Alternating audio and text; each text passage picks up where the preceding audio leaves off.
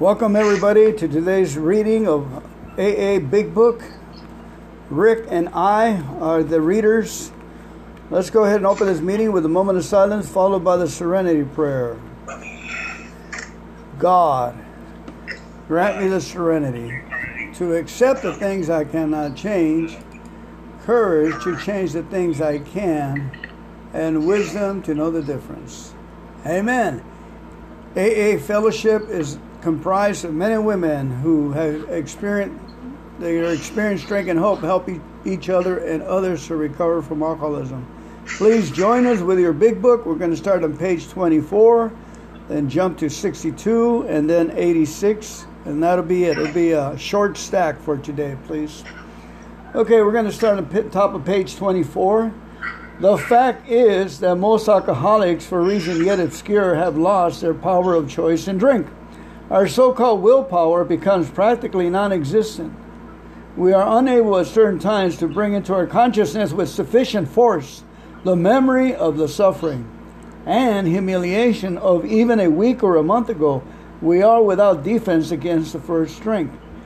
The almost certain consequences that follow taking even a glass of beer do not crowd into the mind to deter us.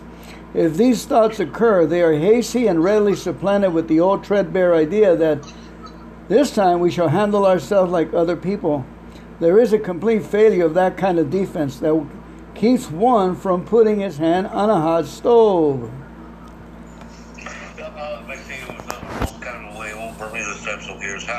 Or perhaps he doesn't think at all how often of us began to drink in this nonchalant way, and after a third or fourth pound around the bar, said to ourselves, "For God's sake, how did I ever get started again?" Only to have the thoughts supplanted by, "Well, it's up in a sixth drink, or what's the use anyhow?" When this sort of thinking is fully established in an individual with alcoholic tendencies, he's probably placed himself beyond human aid, unless locked up, may die, or go permanently insane. These stark and ugly facts may have been confirmed by legions of alcoholics throughout history, but for the grace of God, there would have been thousands more convincing demonstrations. So many of us want to stop but cannot. There is a solution. Almost none of us like the self-searching, the leveling of our pride, the confession of our shortcomings, which the process requires for a successful consummation. But we saw that it really worked in others, and we had come to believe in the hopelessness and futility of life as we have been living it.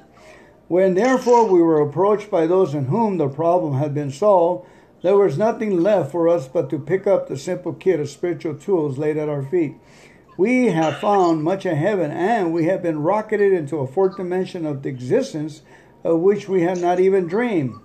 The great fact is just this and nothing less, that we had had deep and effective spiritual experiences which have revolutionized our whole attitude towards God, towards life, towards our fellow man, and towards God's universe. The central fact of our lives today is the absolute certainty that our Creator has entered into our hearts and lives in a way which is indeed miraculous. He has commenced to accomplish those things for us which we could never do by ourselves. Okay. We were serious about how as we were believed there was no middle of the road solution. We were in a position where life is becoming impossible, and we had to pass through a region which there is no return through human aid. We have but two alternatives. One is to go to the bitter end, blotting out the situation, blocking out. I keep missing my spot. There was no return to human aid. Alternative was to go out there to bitter end, blotting out the consciousness. In an intolerable situation, the best as we could, and the other was to accept spiritual help. This we did. Because we really wanted to. My book is messed up. All right, let's go to page 62, please. 62. Yeah, really make the effort. Amen. 62. Selfishness. Yeah, I'll start it off again. Selfishness, self-centeredness, that we think is the root of our troubles. Driven by 100 forms of fear, self-delusion, self-seeking, and self-pity, we step on the toes of our fellows and they retaliate. Sometimes they hurt us seemingly without provocation, but we invariably find that at some time in the past we have made decisions based on self, which later places us in a position to be hurt. So we think our trouble today, especially, are basically our own making. They arise out of ourselves when alcohol is an extreme example of self-will when right. Even though he doesn't usually think so. Well, of everything, the alcoholic must be rid of this selfishness, or he must, or it kills us. God makes that possible. As often seems to be no way of entirely getting rid of self without his aid. Many of us had moral, physiological convictions galore, but we could not give up them even if we would have liked to. God, like a third grader reading. Neither could I ever reduce our self-centeredness much by wishing, trying our own power. We had to have God's help. This is the how and the why of it. First of all, we had to quit playing God. It didn't work. Next, we decided that hereafter in this drama of life, God was going to be our director. He is the principal. We are his agents. He is the Father, and we are his children. Most good ideas are simple, and this concept was the keystone of the new triumphant arch through which we passed for freedom. Okay. When we sincerely took a position, all sorts of remarkable things followed. We had a new employer being all-powerful. He provided what we needed to keep close to him and perform his work well. Established at such a footing, became less and less interested in ourselves and our little plans and designs. More and more, we became interested in seeing what we could contribute to life. As we felt a new power flow in and we enjoyed peace of mind, we discovered we could face life successfully and became conscious of his presence. We began to lose our fear of today, tomorrow, thereafter we were reborn. Want to go on? Please. We are now on step 3. Many of us said to our Maker, as we understand him, God, I offer myself to thee. Build with me and do with me as thou wilt. Relieve me of the bondage of self, that I may do better do thy will. Make my difficulties and victor over them. May I bear witness to those who I help by thy power, thy love, thy way of life. May I do thy will always. We thought well before taking this step, making sure that we were ready we could ask the last, abandon ourselves utterly to him. Amen. Page 76, please. When ready, we say something like this. My Creator, I am now willing that you should have all of me, good and bad. I pray that you now remove from me every single defect of character which stands in the way of my usefulness to you and my fellows. Grant me strength as I go off from here to do your bidding. Amen. We have then completed step 7. Page 86, please.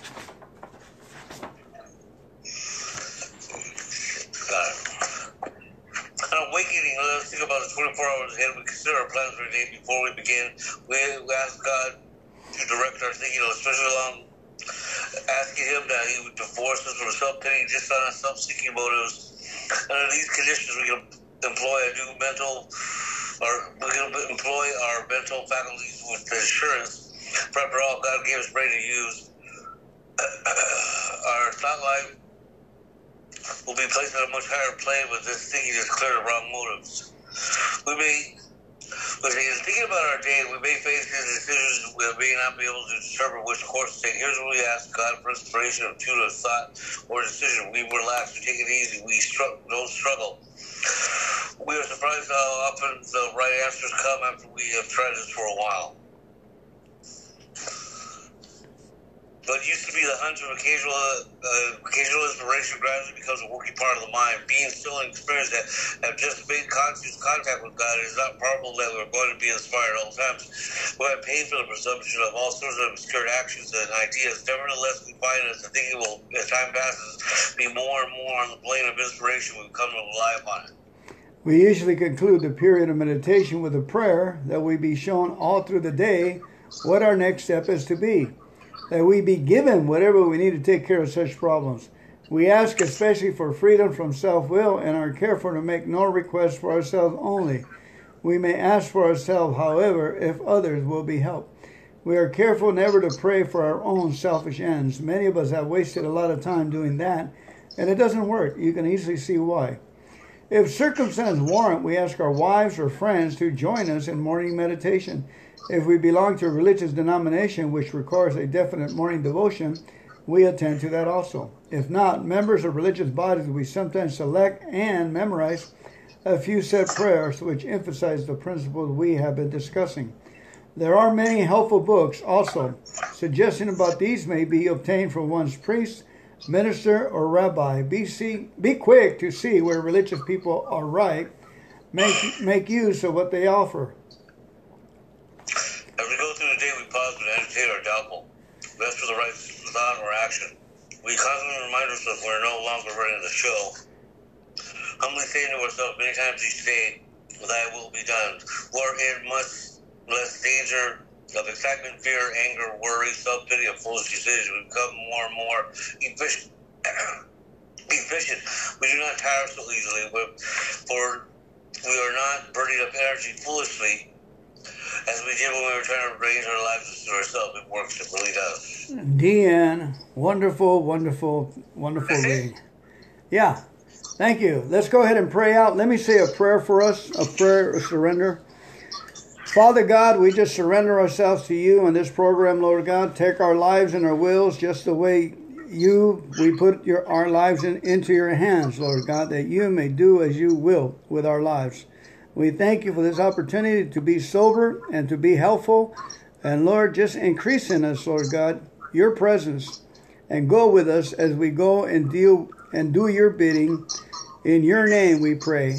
Amen. Amen. All right, give them heaven. Have a nice weekend, huh? Did you get that speaker to work? Over that microphone? Yeah, no, we bought about $800 worth of microphone stuff, but it's I got a microphone, but it's got a wire. The only one I can't seem to hook up is the one with the batteries, the portable handheld microphone. We have the one that goes on the lapel, the little small one. That one's working. And the wire one is working. I'm trying to get a third one where they can move around and maybe sometimes talk to the audience, you know. So we're working on it. Very good. Red Hot and Rolling, we're ready for tonight's barbecue. And get yourself somebody to bring you and come and eat dinner with us and enjoy AA speaker. It'd be nice if I could, but I can't. Okay. And God's right, good. well, Monday, take care. Have a good weekend. All right, we'll see you. Have a great weekend. Bye, Rick. Bye-bye. Welcome, everybody, to today's podcast. I'm Fernando Alcoholic, and Rick is here, too. He's also in the program. Let's say hi to the people, Rick. Hi, people. I was reading something this morning about this lady. She said, you are not born with a fixed amount of resilience. Like a muscle, you can build it up when you need it. In the process, you will figure out who you really are, and you just might become the very best version of yourself. You know, that's what our readings are doing on a daily basis. We're becoming, well, at least 4 or 5 days a week, we're becoming a better self. That's the idea.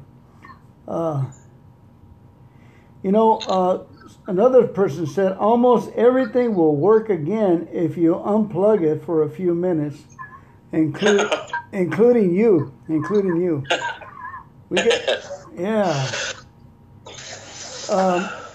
One more. It says, a generous deed lives longer than a great battle or a king's decree or a scholar's essay, because it spreads and levels its mark on all nature and endures through all many generations. A good deed. Wow. This is taken from the, not from the grapevine, but from the guidepost. Yeah. This is the one from Al-Anon. Huh. I was going to an Al-Anon meeting and I put $1 and they had a raffle and I won a subscription. So I didn't realize they had so many intelligent quotes in here. Here's another one that says, it is not joy that makes us grateful. It is gratitude that makes us joyful.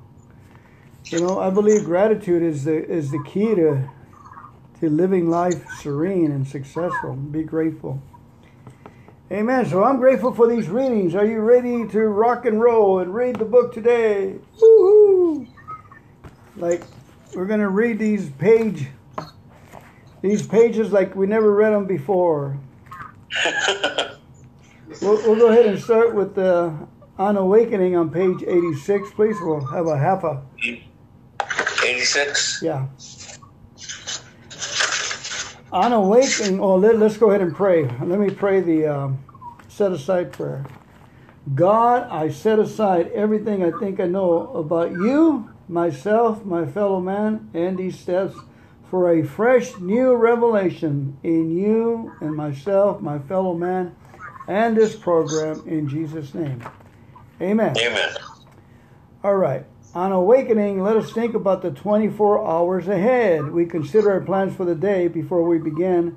We ask God to direct our thinking, especially asking that it be divorced from self-pity, dishonest, or self-seeking motives. Under these conditions, we can employ our mental faculties with assurance, for after all, God gave us brains to use. Our thought life will be placed on a much higher plane when our thinking is clear of wrong motives. Go ahead.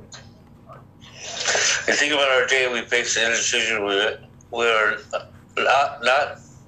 we may not be able to determine which course to take. Here's where we ask God for inspiration, a tune of thought, or decision. We relax, we take it easy, we don't struggle. We are often surprised how right the answers come after we try this for a while. What used to be the hunt of an occasional inspiration gradually becomes a working part of the mind. Being still inexperienced and having just made conscious contact with God, it is not probable that we're going to be inspired at all times. We might pay for the presumption of all sorts of obscure actions and ideas. Nevertheless, we find our thinking will, as time passes, be more and more on the plane of inspiration. We come to rely upon it. We usually conclude the period of meditation with a prayer that we've shown all through the day what our next step is to be, that we be given whatever we need to take care of such problems. We ask especially for freedom from self-will and are careful to make no requests for ourselves only. We may ask for ourselves, however, if others will be helped. We're careful never to pray for our own selfish ends. Many of us have wasted a lot of time doing that, and it doesn't work. You can easily see why. If circumstances warrant, we ask our wives or friends to join us in morning meditation. If we belong to a religious denomination which requires a definite morning devotion, we attend to that also. If not members of religious bodies, we sometimes select and memorize a few set prayers which emphasize the principles we have been discussing. There are many helpful books. Suggestions about these may be obtained from one priest, minister, or rabbi. Be quick to see where religious people are right. Make use of what they offer. As we go through the day, we pause when agitated or doubt, but we ask for the right thought or action. We constantly remind ourselves we're no longer running the show.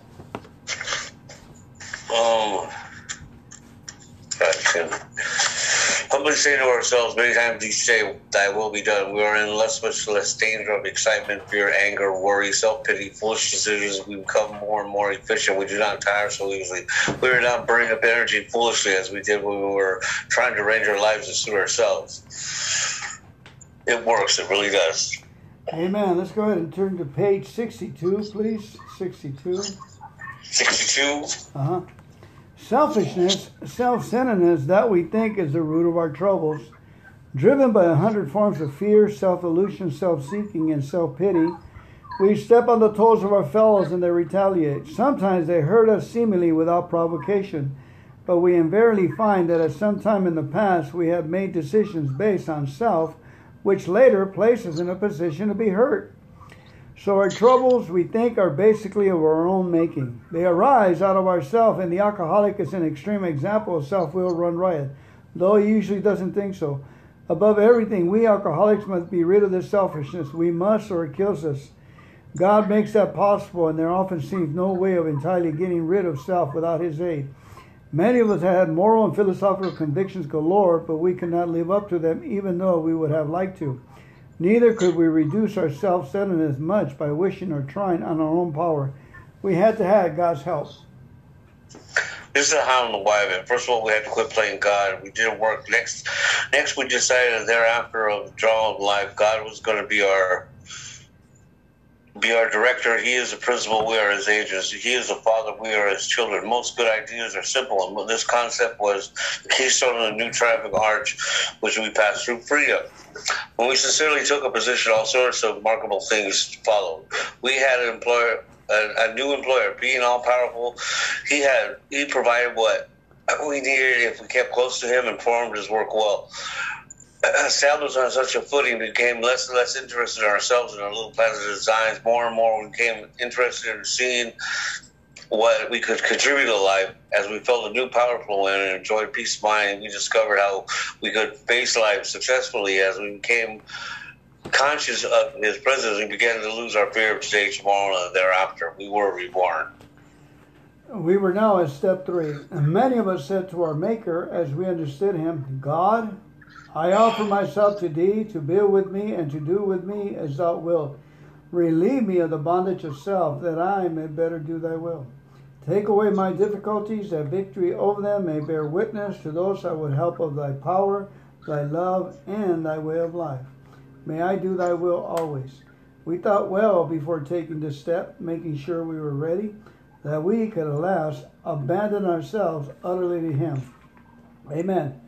Let's go ahead and read page 76, get that prayer in, and then we'll go back to page 24 after I read 76.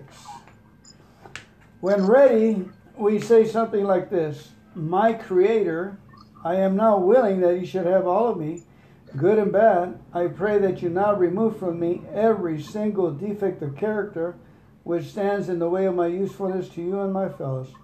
Grant me strength as I go out from here to do your bidding. Amen. All right, page 24, please. The fact that most alcoholics are reason yet obscure have lost their choice of drinking our so-called willpower because practically non-existence. We are unable at certain times to bring into the consciousness a significant force or memory of suffering and the humiliation of even a week or a month ago. We are without defense against this first drink. The almost certain consequences that follow taking a glass of beer do not crowd the mind to deter us. These thoughts that occur, they are hazily and rapidly supplanted with the old thread of our idea that this time we shall handle ourselves like other people. There's a complete failure against this kind of offense that keeps one from putting his hands on a hot stove. The alcoholic may say to himself in the most casual way, it won't burn me this time, so here's how. Or perhaps he doesn't think at all. How often have some of us begun to drink in this nonchalant way, and after the third or fourth pounded on the bar and said to ourselves, for God's sake, how did I ever get started again? Only to have that thought supplanted by, well, I'll stop with the sixth drink, or what's the use anyhow? When this sort of thinking is fully established in an individual with alcoholic tendency, he has probably placed himself beyond human aid, and unless locked up, may die or go permanently insane. These stark and ugly facts have been confirmed by legions of alcoholics throughout history. But for the grace of God, there would have been thousands more convincing demonstrations. So many want to stop, but cannot. There is a solution. None of us like the self-searching, the leveling of our pride, the confession of our shortcomings, which the process requires for successful consummation, but we saw that it really worked in others. And we had come to believe in the hopelessness and futility of life as we have been living it. When therefore we were approached by those in whom the problem had been solved, there was nothing left for us but to pick up the simple kit of spiritual tools laid at our feet. We have found much of heaven, and we have been rocketed into a fourth dimension of existence of which we had not even dreamed. The great fact is this, and nothing less that we've had deep effects of spiritual experiences which have revolutionized the whole attitude towards life, towards our fellows, towards God's universe, and an essential fact of our lives today is the absolute certainty that our Creator has entered into our hearts and lives in a way which is deemed miraculous. He has commenced and accomplished those things which we could never do by ourselves. If we were a serious alcoholic as we believe that there's no middle of the road solution, that we were in a position where life is becoming impossible, and if we had to pass through a region which there is no return through human aid, we had two alternatives. One is to go out to the bitter end, blotting out the consciousness of the intolerable situation as best as we could, and the other to expect spiritual help. This we did because we honestly wanted to or were willing to make the effort. All right, let's turn to page 420, please. Perhaps the best thing for me of all is to remember that my serenity is inversely proportional to my expectations. The higher my expectations of Max and other people are, the lower is my serenity. I can watch my serenity level rise when I discard my expectations, but then my rights try to move in, and they too can force my serenity level down. I have to discard my rights as well as my expectations by asking myself, how important is it really? How important is it really compared to my serenity, my emotional sobriety? And when I place more value on my serenity and sobriety than anything else, I can maintain them at a higher level, at least for the time being. Acceptance is the key to my relationship with God today. I never just sit and do nothing while waiting for Him to tell me what to do. Rather, I do whatever's in front of me to be done, and I leave the results up to Him, however it turns out. That's God's will for me. I must keep my magic magnifying mind on my acceptance and off my expectations, for my serenity is directly proportional to my level of acceptance. When I remember this, I can see I never had it so good. Thank God for AA. Go to page 552, please. He said, in effect, if you have resentments that you want to be free of, if you will pray for the person that you have resentments for, you will be free. I lost my place here. If you will ask for in prayer, everything that you want for yourself to be given to them, you will be free. Ask for their health, their prosperity, their happiness, and you will be free. Even if you don't really want it or need it for them, and your prayers are only words, and you don't mean it, go ahead and do it anyways. Do it every day for 2 weeks, and you will find that you will have come to mean it and want it for them. And you realize that where you used to feel bitterness, resentment, and hatred, you now feel compassion, understanding, and love. It worked for me then, it'll work for me every time since, and it will work for me every time I'm willing to work it. Sometimes I have to ask for the willingness, but it always comes. Because it works for me, it will work for all of us. And another great man says, the only real freedom a human being could ever know is doing what he has to do because he wants to do it. This great experience that released me from the bondage of hatred and replaced it with love is really just another affirmation of the truth I know. I get everything I need in Alcoholics Anonymous, and everything I need I get, and when I get what I need, I invariably find that it was just what I wanted all the time. Page 100, please. Both you and the new man must walk day by day in the path of spiritual progress. If you persist, remarkable things will happen. When we look back, we realize that the things which came to us when we put ourselves in God's hands were better than anything we could have planned. Follow the dictates of a higher power, and you will presently live in a new and wonderful world, no matter what your present circumstance is. Page 83, please. The promises.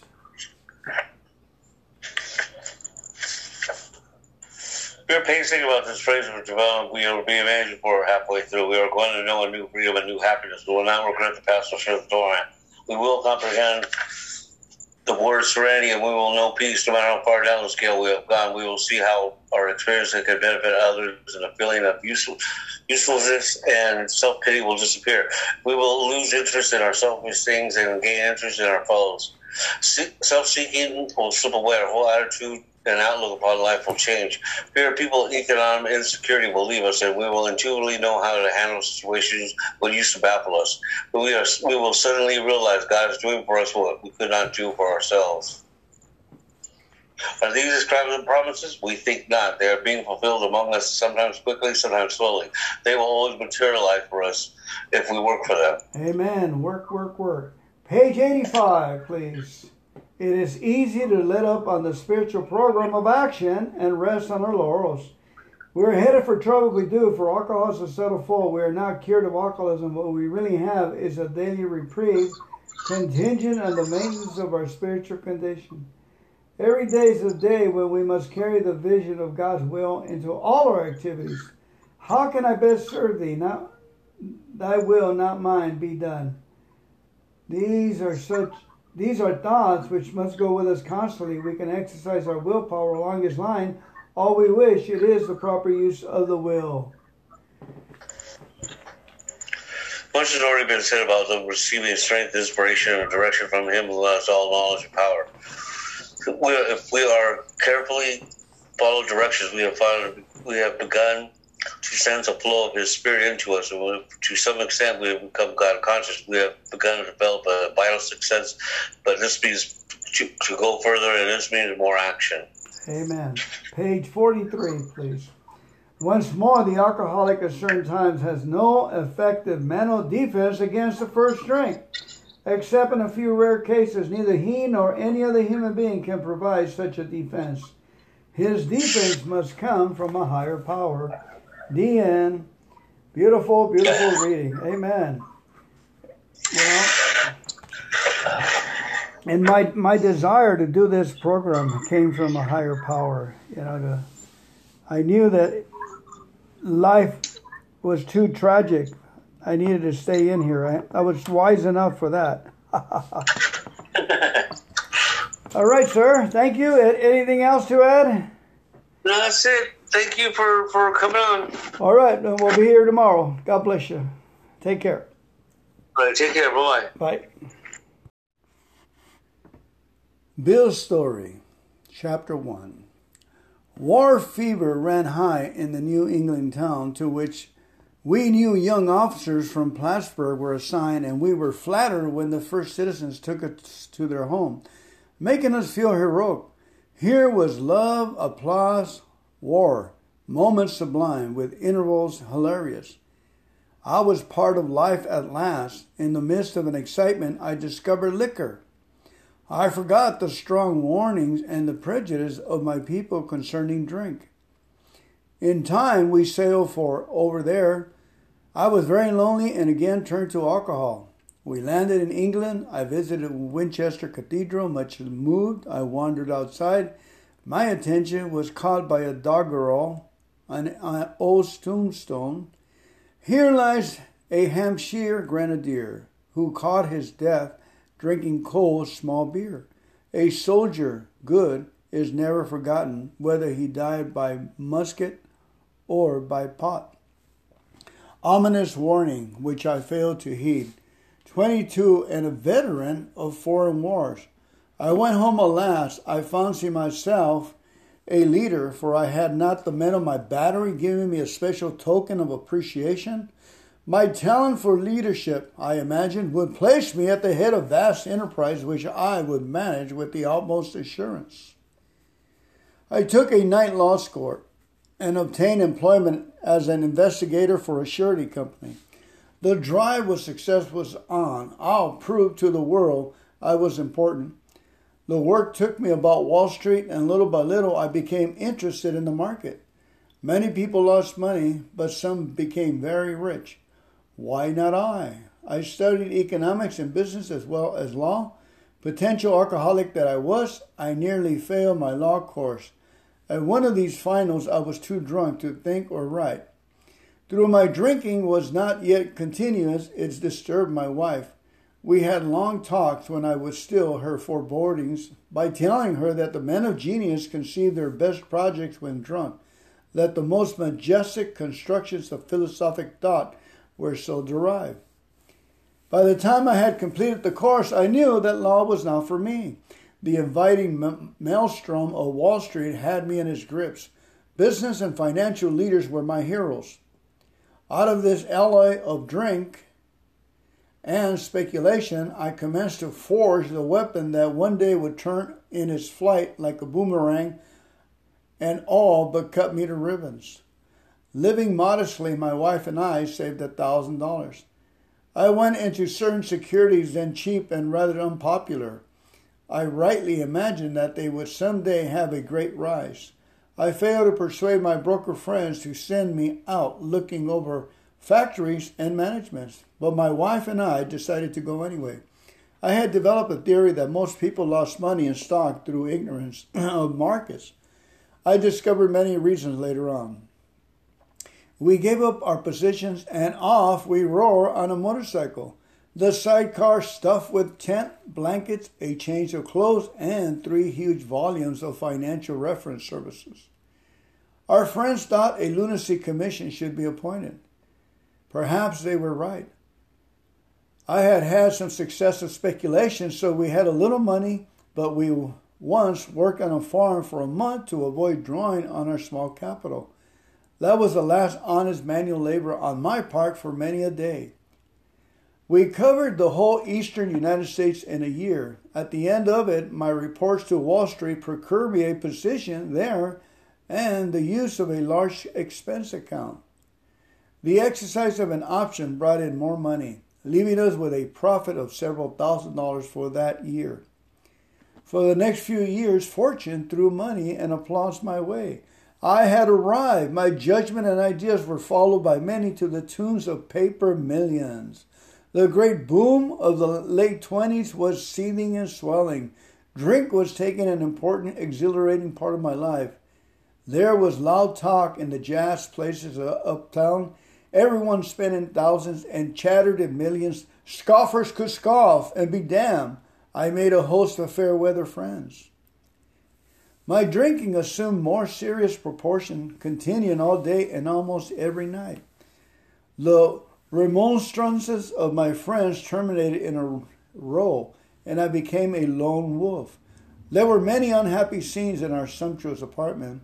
There had been no real infidelity, for loyalty to my wife, helped at times by extreme drunkenness, kept me out of those scrapes. In 1929, I contracted golf fever. We went at once to the country, my wife to applaud while I started to overtake Walter Hagen. Liquor caught up with me much faster than I caught up behind Walter. I began to be jittery in the morning, golf permitting drinking every day and every night. It was fun to carom around the exclusive course which had inspired such an awe in me as a lad. I acquired that impeccable coat of tan one sees upon the well-to-do. The local banker watched me whirl fat checks in and out of his tilt with amused skepticism. Abruptly, in October 1929, hell broke loose on the New York Stock Exchange. After one of those days of inferno, I wobbled from a hotel bar to a brokerage office. It was 8 o'clock, 5 hours after the market closed. The ticker still clattered. I was staring at an inch of the tape which bore the inscriptions XYZ minus 32. It had been 52 that morning. I was finished, and so were many of my friends. The papers reported men jumping from death to death from the towers of high finance. That disgusted me. I would not jump. I went back to the bar. My friends had dropped several millions since 10 o'clock. So what? Tomorrow was another day. As I drank, the old fierce determination to win came back. Next morning, I telephoned a friend in Montreal. He had plenty of money left and thought I had better go to Canada. By the following spring, we were living in our accustomed style. I felt like Napoleon returning from Elba. No St. Helena for me. But drinking caught up with me again, and my generous friend had to let me go. This time, we stayed broke. We went to live with my wife's parents. I found a job, then lost it as a result of a brawl with a taxi driver. Mercifully, no one could guess that I was to have no real employment for 5 years, or hardly draw a sober breath. My wife began to work in the department store, coming home exhausted to find me drunk. I became an unwelcome hangover at brokerage places. Liquor ceased to be a luxury, it became a necessity. Bathtub gin, 2 bottles a day and often 3, got to be routine. Sometimes a small deal would net me a few $100s, and I would pay my bills at the bars and delicatessens.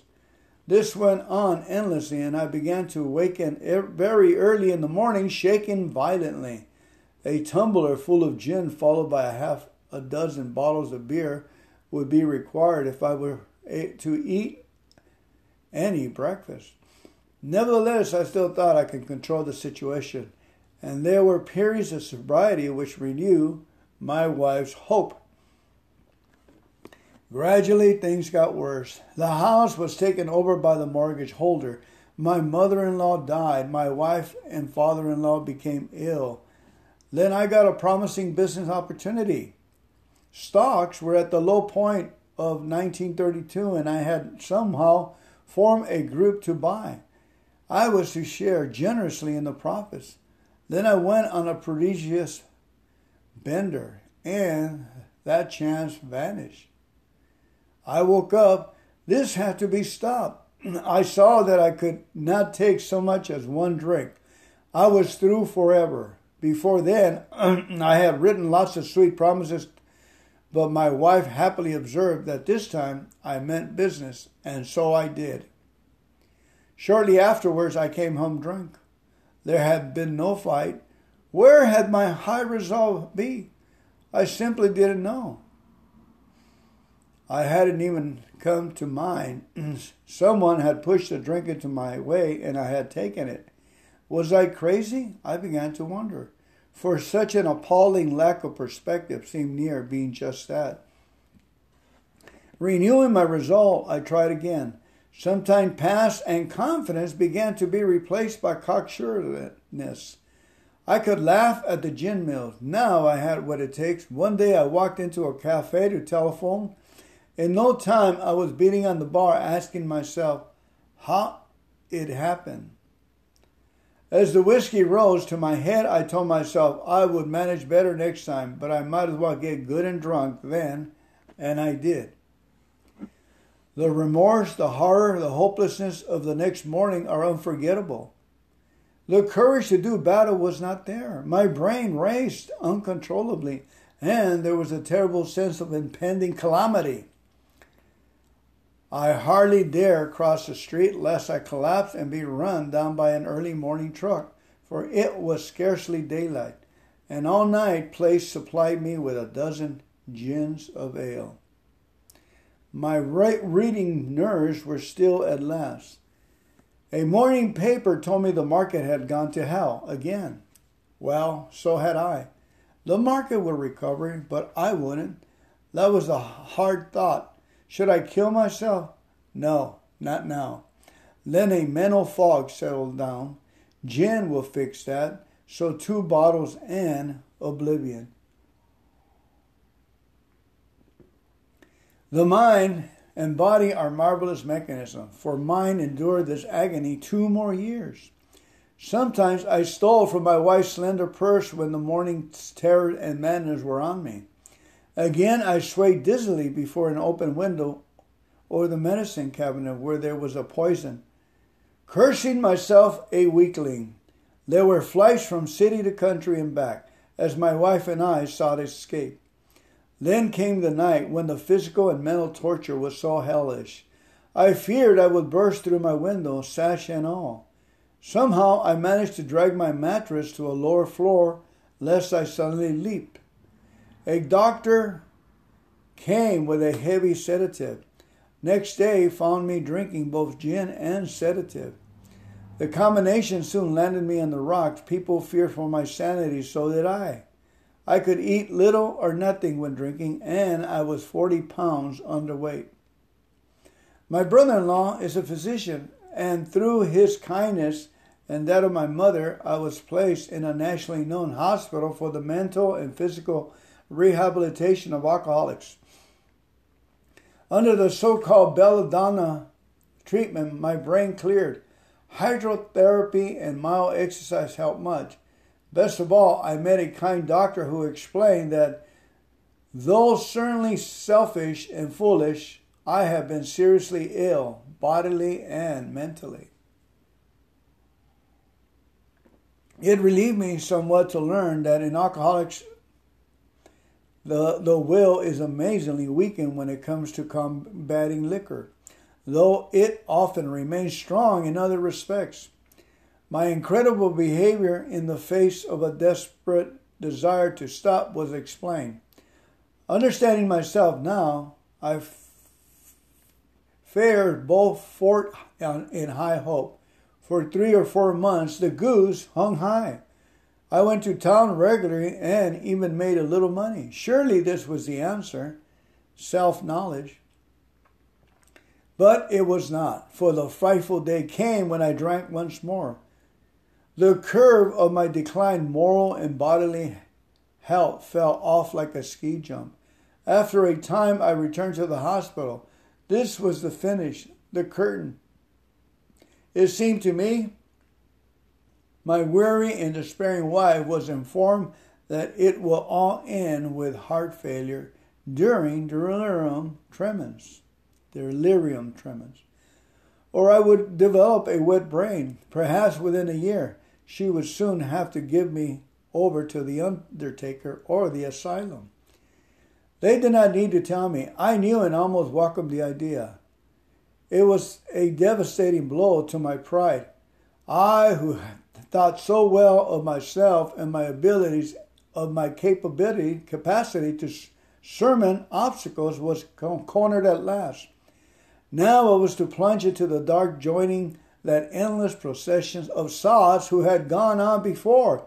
I thought about my poor wife. There had been much happiness after all. What would I not give to make amends? But that was over now.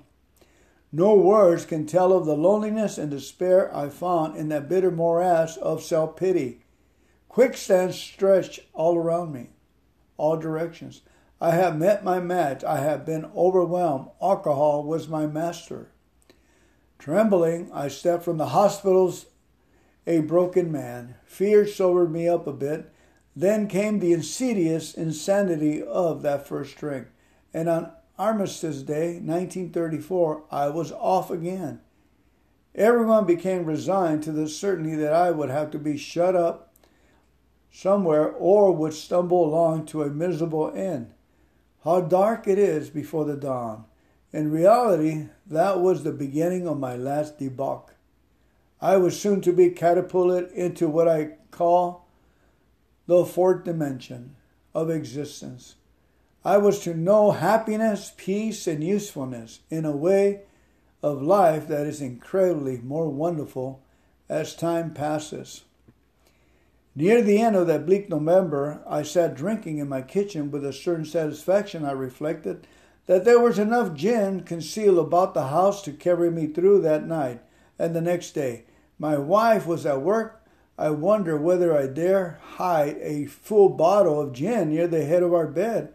I would need it before daylight.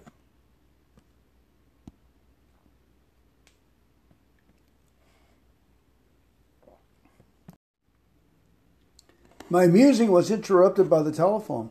The cheery voice of an old school friend asked if he might come over. He was sober. It was years since I could remember his coming to New York in that condition. I was amazed. Rumor had it that he had been committed for alcoholic insanity. I wondered how he had escaped. Of course, he would have dinner, and then I could drink openly with him. Unmindful of his welfare, I thought only of recapturing the spirit of other days. There was the time we had chartered an airplane to complete a jag. His coming was an oasis in this dreary desert of futility. The very thing, an oasis. Drinkers are like that. The door opened, and he stood there, fresh skin and glowing.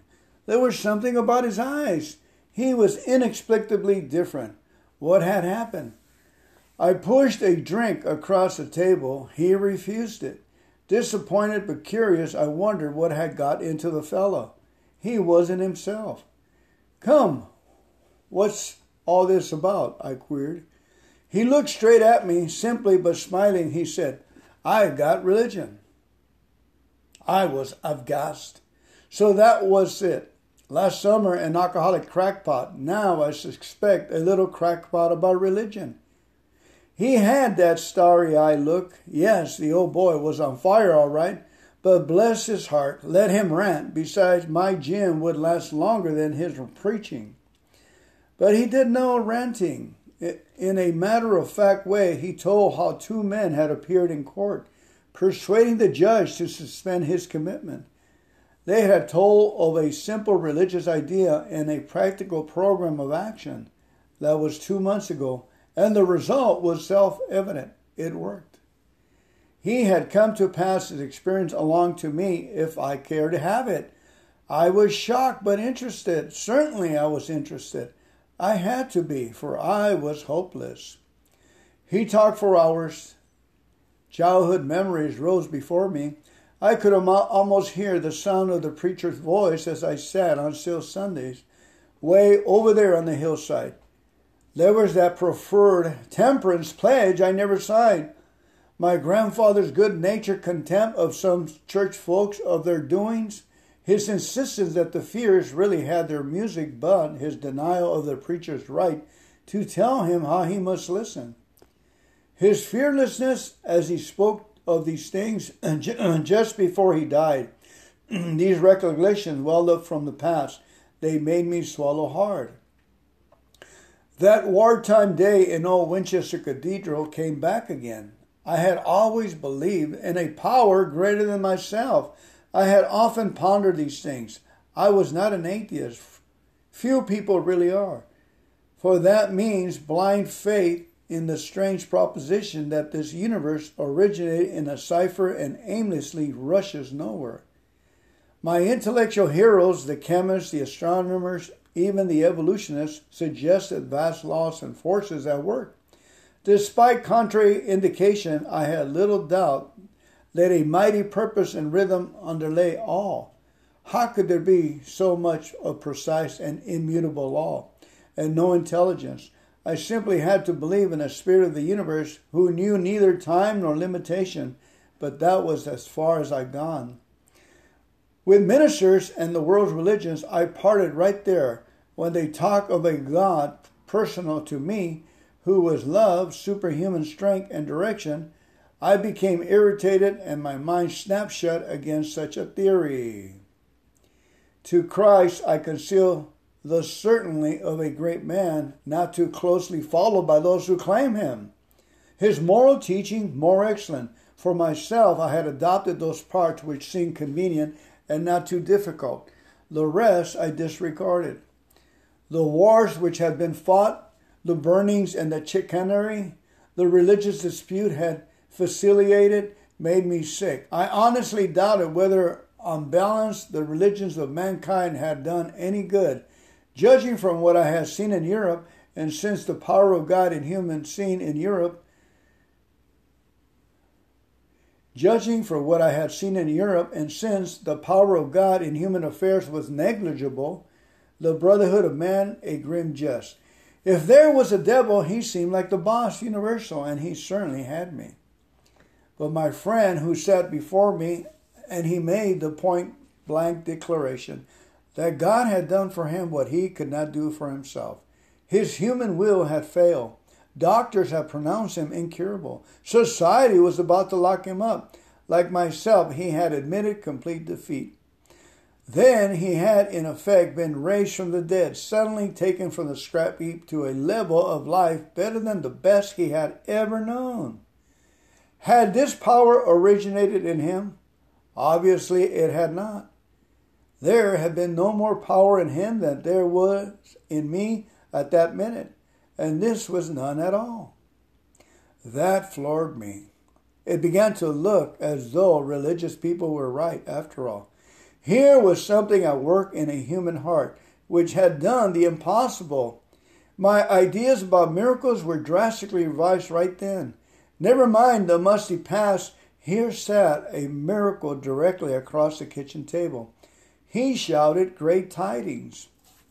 I saw that my friend was much more than inwardly reorganized. He was on a different footing. His roots grasped a new soil. Despite the living example of my friend, there remained in me the vestiges of my old prejudice. The word God still arose a certain antipathy. When the thought was expressed that there might be a God personal to me, this feeling was intensified. I didn't like the idea. I could go for much conceptions of creative intelligence, universal mind, or spirit of nature, but I resisted the thought of a Shar of the heavens. However loving his way might be, I have since talked with scores of men who felt the same way. My friend suggested that then seemed a novel idea. He said, "Why don't you choose your own conception of God?" That statement hit me hard. It melted the key intellectual mountain the icy intellectual mountain in whose shadow I have lived and shivered many years. I stood in the sunlight at last. It was only a matter of being willing to believe in a power greater than myself. Nothing more was required of me to make my beginning. I saw that growth could start from that point. Upon a foundation of complete willingness, I might build what I saw in my friend. Would I have it? Of course I would. Thus was I convinced that God is concerned with us humans when we want Him enough. At long last I saw, I felt, I believed. Scales of pride and prejudice fell from my eyes. A new world came into view.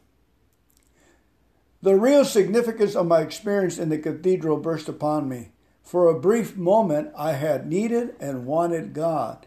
There had been a humble willingness to have Him with me, and He came, but soon the sense of His presence had been blotted out by worldly clamors, mostly those within myself. And so it had been ever since. How blind I had been. At the hospital, I was separated from alcohol for the last time. Treatment seemed wise, for I showed signs of delirium tremens. There I humbly offered myself to God, as I then understood Him, to do with me as He would. I placed myself unreservedly under His care and direction. I admitted for the first time that of myself I was nothing, that without Him I was lost. I ruthlessly faced my sins and became willing to have my newfound friend take them away, root and branch. I have not had a single drink. My schoolmate visited me, and I fully acquainted him with my problem and deficiency. We made a list of people I had hurt or toward whom I felt resentments. I expressed my entire willingness to approach these individuals. I admitted my wrong. Never was I to be critical of them. I was to right all such matters to the utmost of my ability.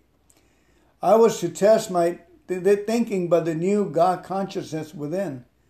Common sense then thus become uncommon sense. I was to sit quietly when in doubt, asking only for direction and strength to meet my problem as He would have me. Never was I to pray for myself except as my request bore on my usefulness to others. Then only might I expect to receive, but that would be in a great measure. My friend promised when these things were done, I would enter into a new relationship with my Creator, that I would have the elements of a way of living which answered all my problems. Belief in the power of God, plus enough willingness, honesty, and humility to establish and maintain the new order of things were the essential requirements. Simply, but not easy, a price had to be paid. It meant destruction of self-centeredness. I must turn in all things to the Father of lights, who presides over us all. These were revolutionary and drastic proposals, but the moment I fully accepted them, the effect was electric. There was a sense of victory, followed by such a peace and serenity I have never known. There was utter confidence. I felt lifted up as though the great clean wind of a mountaintop blew through and through. God comes to most men gradually, but His impact on me was sudden and profound. For a moment I was alarmed and called my friend, the doctor, and I asked if I were still sane. He listened in wonder as I talked. Finally, he shook his head, saying, "Something has happened to you. I don't understand, but you had better hang on to it. Anything is better than the way you were." The good doctor now sees many men who have such experiences. He knows that they are real.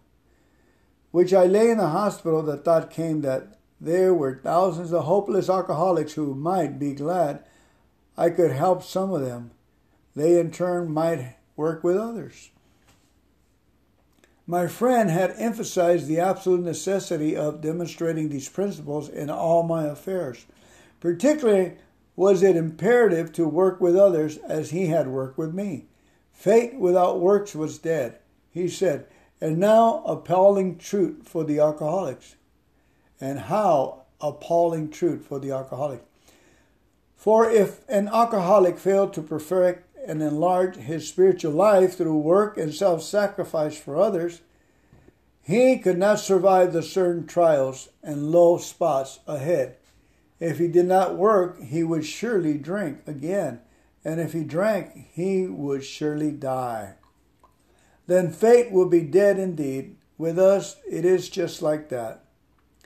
My wife and I abandoned ourselves with enthusiasm on the idea of helping other alcoholics to a solution of their problem. It was fortunate for my old business associate remaining skeptical for a year and a half, during which I found little work. I was not too well at the time and was plagued by waves of self-pity and resentment. This sometimes nearly drove me back to drinking, but I soon found that when all other measures fail, work with another alcoholic will save the day. Many times I have gone to my old hospital in despair on talking to a man there. I would be amazingly lifted up and set on my feet. It is a design for living that works in rough going. We commenced to make many fast friends, and a fellowship has grown up among us, of which it is a wonderful thing to feel a part. The joy of living we really have, even under pressure and difficulty. I have seen hundreds of families set their feet in the path that really goes somewhere, have seen the most impossible domestic situations righted, feuds and bitterness of all sorts wiped out. I have seen men come out of asylum and resume a vital place in the lives of their families and communities. Business and professional men have regained their standings. There is scarcely any form of trouble and misery which has not been overcome among us. In one western city, it is in its environs, there are 1,000 of us and our families. We meet frequently so that the newcomer may find the fellowship they seek. At these informal gatherings, one may often see from 50 to 100 persons. We are growing in numbers and power. An alcoholic and his cups is an unloving creature. Our struggles with them are variously strenuous, comic, and tragic. One poor chap committed suicide in my home. He could not or will not see our way of life. There is, however, a vast amount of fun about it all. I suppose some would be shocked at our seeming worldliness and levity, but just underneath there is deadly earnestness. Fate has to work 24 hours a day, and through us or we perish. Many of us feel we need to look no further for utopia. We have it with us right here and now. Each day, my friend's simple talk in our kitchen multiplies itself in a widening circle of peace on earth and goodwill to all men. Amen.